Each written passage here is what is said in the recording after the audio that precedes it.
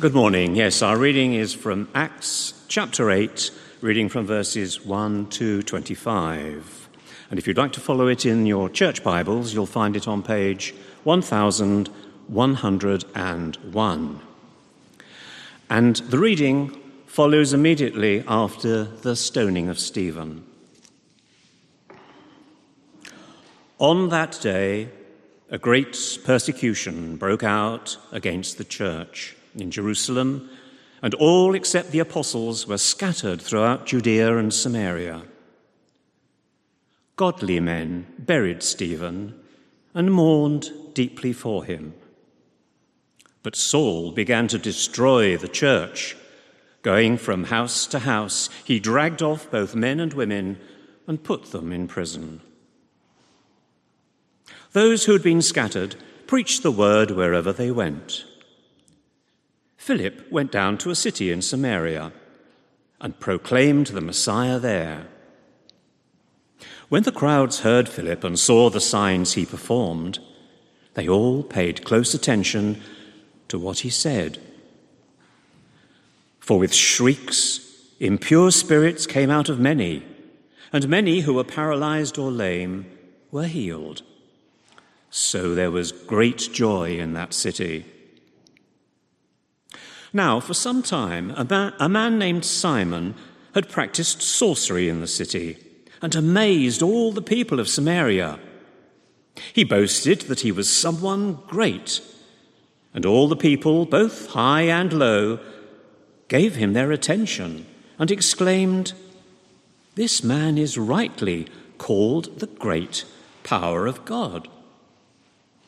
They followed him because he had amazed them for a long time with his sorcery. But when they believed Philip as he proclaimed the good news of the kingdom of God and the name of Jesus Christ, they were baptized, both men and women. Simon himself believed and was baptized, and he followed Philip everywhere, astonished by the great signs and miracles he saw. When the apostles in Jerusalem heard that Samaria had accepted the word of God, they sent Peter and John to Samaria. When they arrived, they prayed for the new believers there, that they might receive the Holy Spirit, because the Holy Spirit had not yet come on any of them. They had simply been baptized in the name of the Lord Jesus.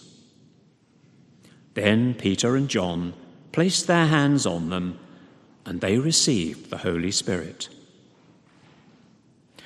When Simon saw that the Spirit was given at the laying on of the apostles' hands, he offered them money and said, "Give me also this ability, so that everyone on whom I lay my hands may receive the Holy Spirit."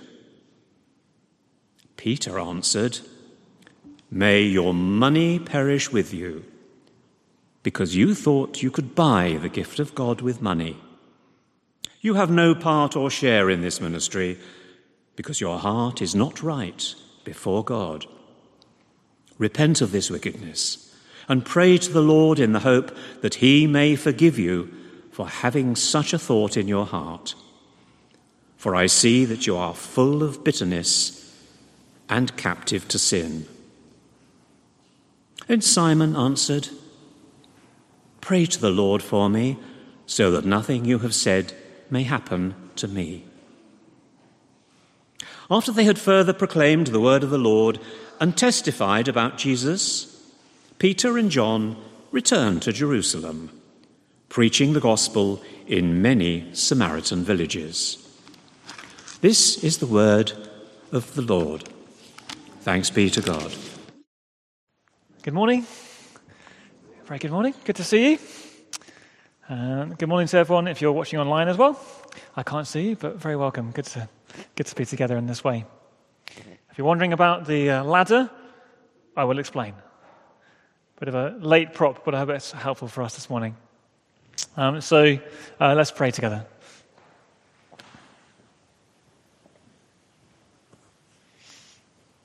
Heavenly Father, in your light we see light. So speak to our hearts this morning so that we may walk in your ways. And we pray in Jesus' name. Amen. I was reading some research recently, and I want to read to you this description of life for members of a specific ethnic minority in Europe. So I'm going to read this out. Migrants working in the informal economy, paying no income tax or national insurance contributions, relying on emergency state health provision and inadequate private health insurance, who are confused about what they are supposed to do to be legal residents. 78% were living in the country all year, yet 1/3 never meet a local family, friends, or work colleagues. 60% only get by or speak a few words, while only 2 in 10 at best can hold a conversation. Half of the respondents do not have residence cards, and 1/3 are not registered at the town hall. All the children interviewed had experienced racist taunts or abuse from local children, or knew another child who had. All knew of other migrant children who were not even attending school. Some find creative ways of dealing with switching place of residence to best suit their immediate individual needs. Other migrants simply do not know the best way to weave through the myriad rules, do not know who to turn to, and cannot afford to pay for advice. Given the existence of a confusing array of frightening rules and regulations on the one hand, and the possibility to simply stay quiet and hidden on the other, many opt to retain an ambiguous status between states, the status of the excluded. Because they want to avoid doing the wrong thing, they avoid doing anything. And the researcher writes, who might these unfortunate people be? Somalis in Milan, Bangladeshis in Stepney, Chinese in Dortmund, or Poles in Lincolnshire? In fact, it is none of these.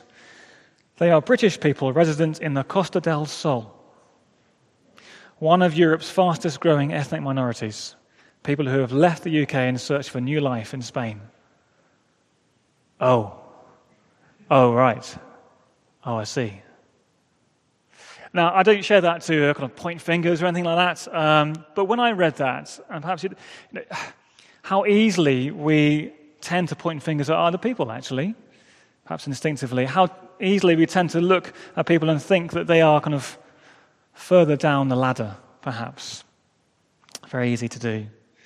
Today, we're looking at the early church in the book of Acts, and we're looking at the Jewish Christians and the Samaritans, and I'm going to explain a bit about who they are.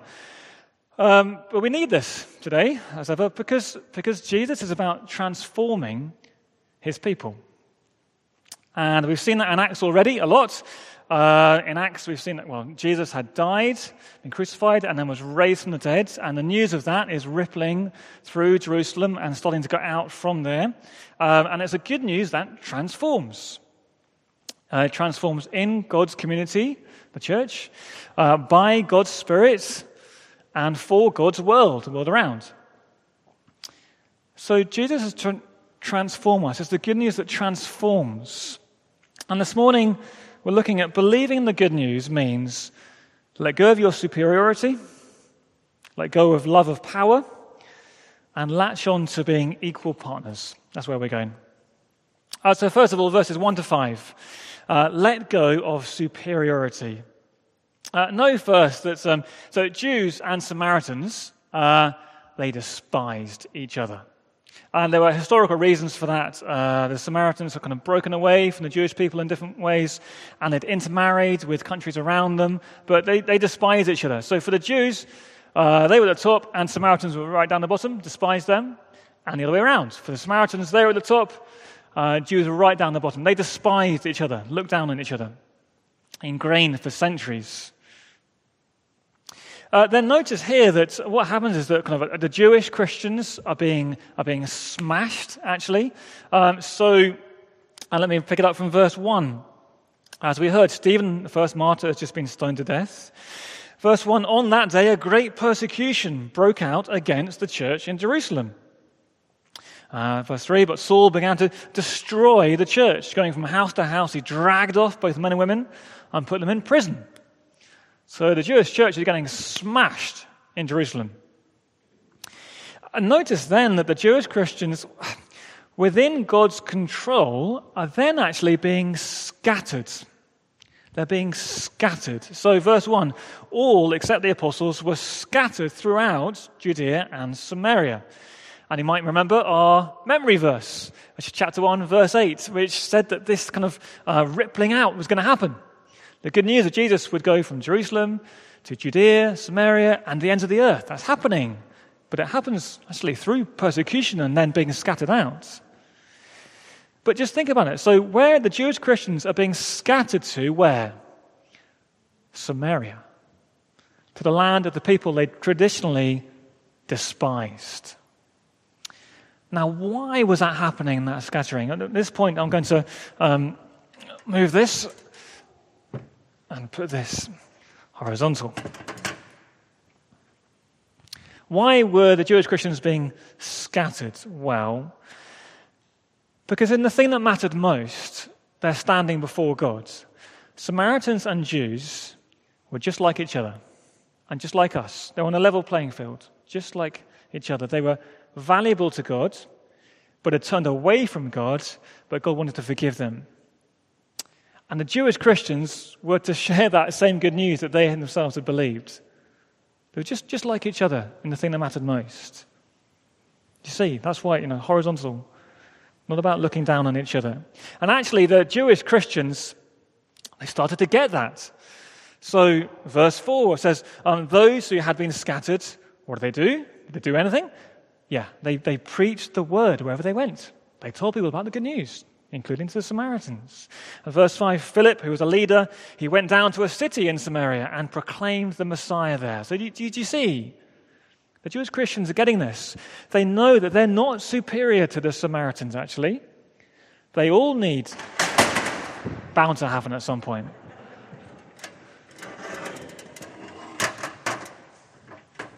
Well, they're not in the first service, actually. They all need the same good news. They all need that.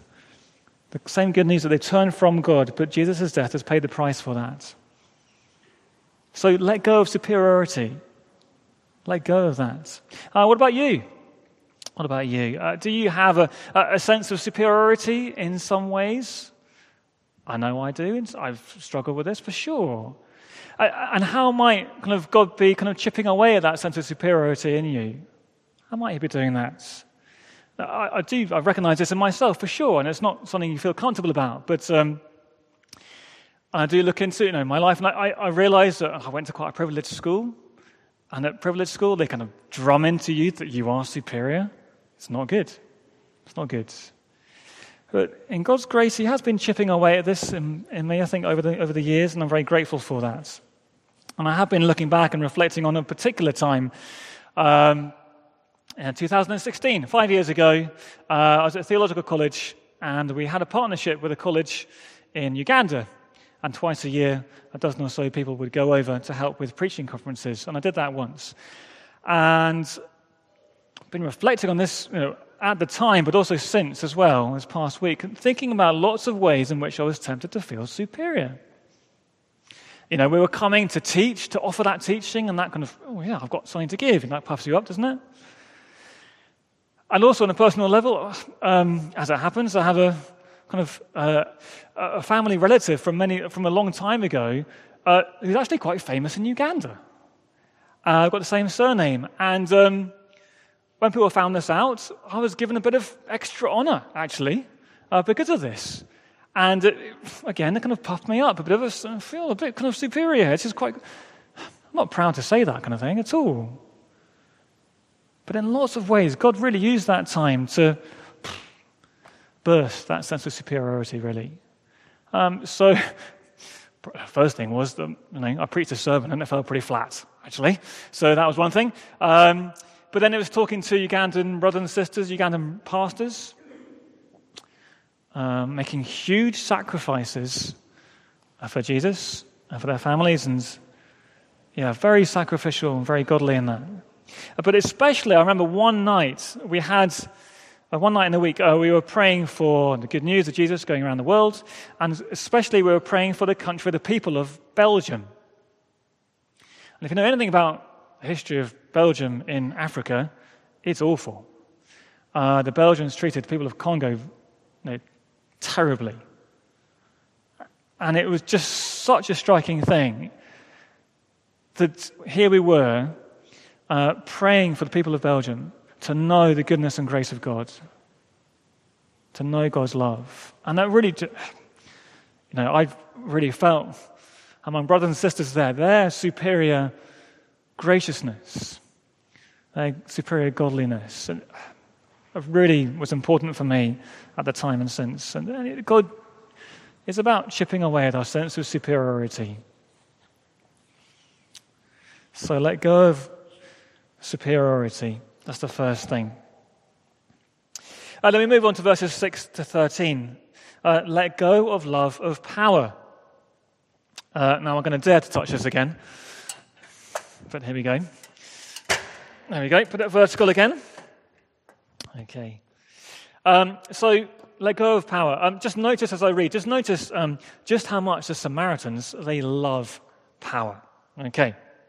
So, pick it up from verse 6. The crowds there heard Philip, and they saw signs that Philip performed, and the impure spirits coming out of people, and many people who were paralyzed and lame were healed.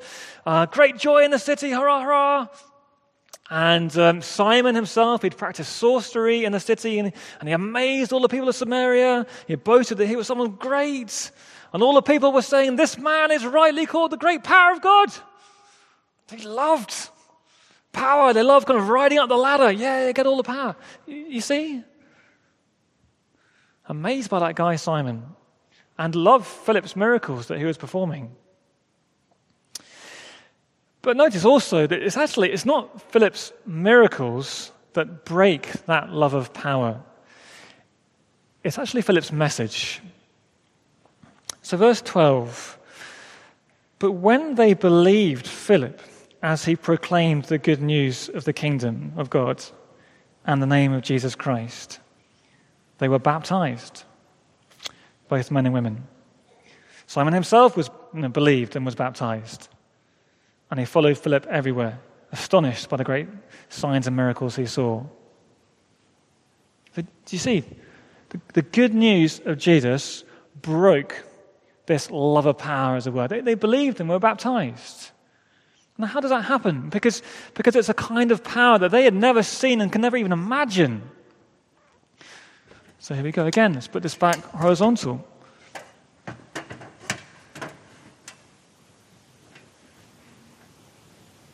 Stay.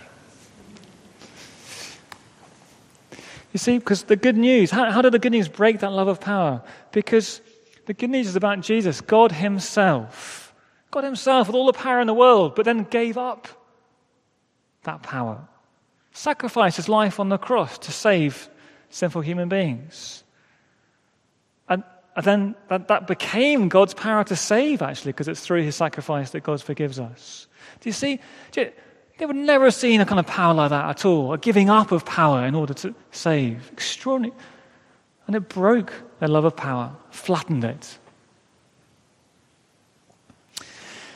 So what about us again? What about us? Do we love power?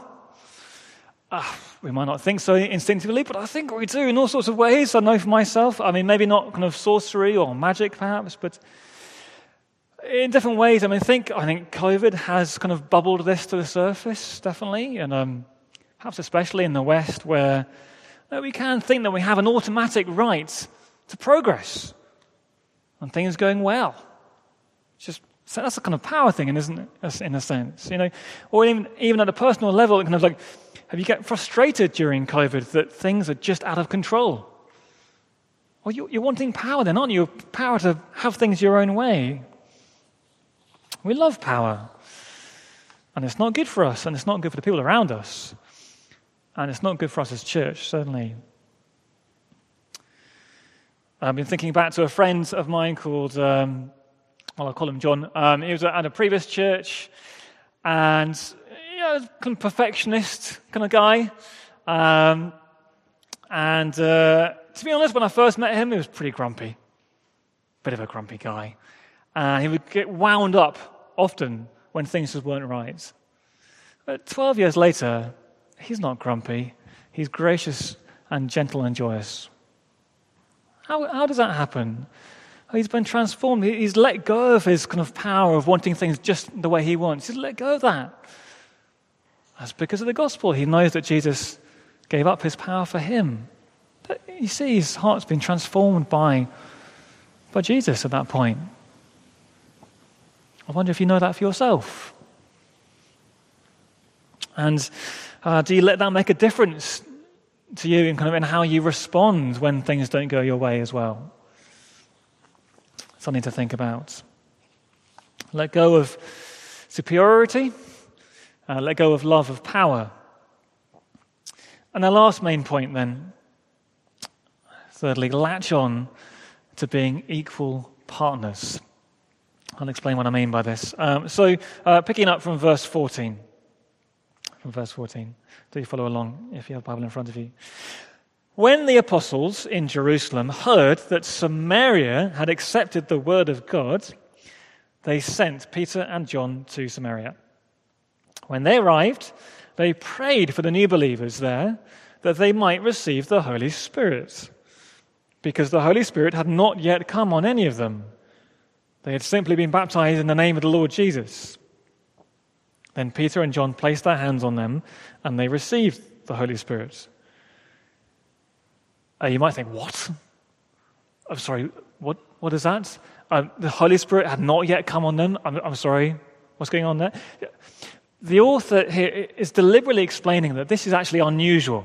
That's why he has the aside comment he explains. This is unusual, because it's very clear elsewhere, lots of places, that all believers have all the Holy Spirit all the time. That is normal. Here is unusual what's happening, that the Holy Spirit had not yet come on them. And this is deliberately unusual for a purpose, therefore. It's not that there's a kind of a problem to be solved, therefore, apostles, come and help. It's not that there's an inadequate response by the Samaritans. It's not that. It's not that the Holy Spirit can only come with the certain, the bigwigs, the church leaders, they come from the center. No, it's not that. It's not that. What it is, it's the beginning, it's the witnessing of a new era beginning. It's so significant that there are to be witnesses there. So back in Acts 2, Pentecost, when the Holy Spirit comes on the believers and equips them for taking the good news out, if you actually read Acts 2, the Samaritans are not listed among the people there. So the question really remains, could even the Samaritans become fully part of God's people? Remember the ladder, vertical. Could even the Samaritans down there, could they become fully part of God's people? We despise them. And here, God is answering by giving his Spirit deliberately with witnesses from the apostles in Jerusalem. This is it. Yes, they are fully part of God's people. And don't you dare deny it. So, same for us, that all believers are fully and equally God's people. And we just need to think about how significant this is. This is hugely significant. So all believers are equal partners in God's church. Equal partners. God does not give different believers part membership, or second-class tickets, or third-class tickets. It's not that. Equal partners. And the thing for us is to really kind of grow, to appreciate the reality of this and to live it out. To think any Christian is an equal partner with me. To think the way around, I am an equal partner with any Christian. Equal partners. And so therefore definitely to take an interest in Christians who are not like you in whatever way, background or whatever. take an interest. Now, actually, I realize for many Christians, that's not even an option, in the sense of it's either about taking an interest in Christians unlike you in some way, or it's about being alone. But for many, many do have the choice. Will I take an interest or not? And let me say specifically to everyone here who's been born outside the UK, but now here, living in this country, whether for 10 days or 50 years, we are equal partners. It's not about you being assimilated into British culture or assimilated into British church culture. It's about us integrating as equals, equal partners. And for all of us, it's about celebrating that equal partnership. And let's disciple each other. That's what we need to do. Let's help each other to pray. Let's help each other to learn from Jesus. Let's help each other to put Jesus first. Do that together. And can you imagine, as we do that kind of more and more, how can you imagine how beautiful and how transformative that is and will be? Equal partners.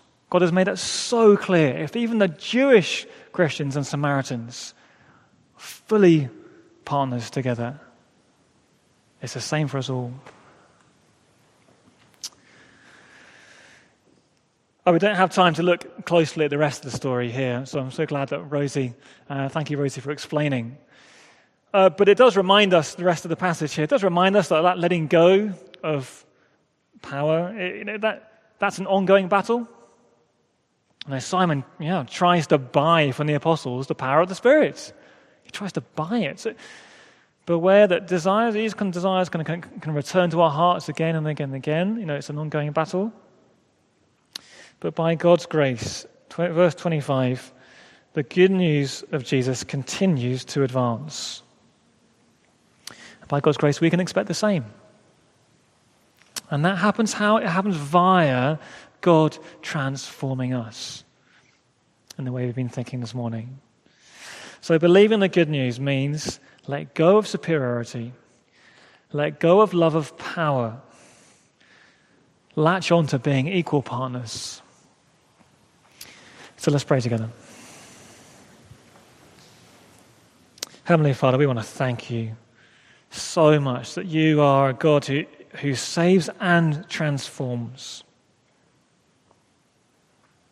And Father, we do say sorry. We're sorry for the ways in which we have and might feel superior or love power. And Father, we bring those before you and thank you, you forgive in the Lord Jesus. And thank you that our shared identity is in Jesus and that is far better than we can imagine.